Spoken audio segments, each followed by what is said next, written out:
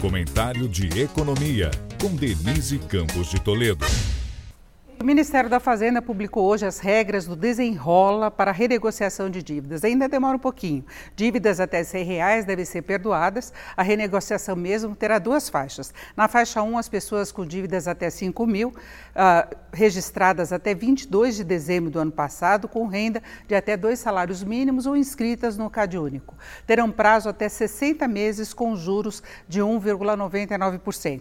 Já a faixa 2 vai atender quem tem renda mensal até R$20 mil, com prazo mínimo de 12 meses para pagar. Neste grupo não haverá garantia do governo. O cronograma do Desenrola começa em julho, com o cadastro dos credores. Em agosto, haverá o leilão de crédito para as instituições contempladas. E em setembro, a adesão dos devedores. Só que alguns bancos, usando o nome do programa, já estão se antecipando e propondo acordos, dado o avanço da inadimplência, que em maio atingiu 71 milhões de pessoas, com recorde das dívidas com cartão de crédito, justamente as mais caras. Os cartões estavam em maio com uma taxa média de 455% ao ano, isso mesmo, 455%, quando se cobra algum corte da taxa básica, que está em 13,75%.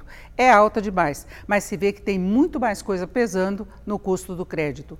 Com o programa, o governo quer desenrolar a situação financeira de milhões de brasileiros que não têm conseguido bancar as dívidas, muitas que vêm desde a pandemia, com a perda de renda, inflação elevada, assim como juros altos. Mais do que acertar as finanças, é uma forma de dar condição de as famílias se reabilitarem para o consumo, dando mais fôlego também para a economia.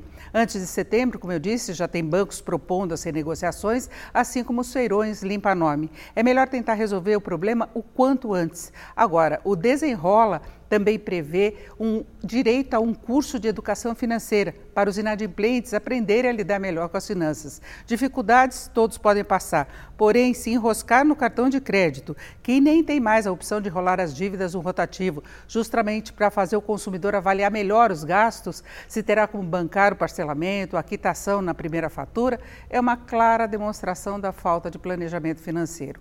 Dívidas podem ajudar na realização de planos ou mesmo no reequilíbrio das finanças, desde que se avalie com cuidado as condições de pagamento, levando em conta os riscos, até de desemprego. Denise Campos de Toledo para o podcast do Jornal da Gazeta.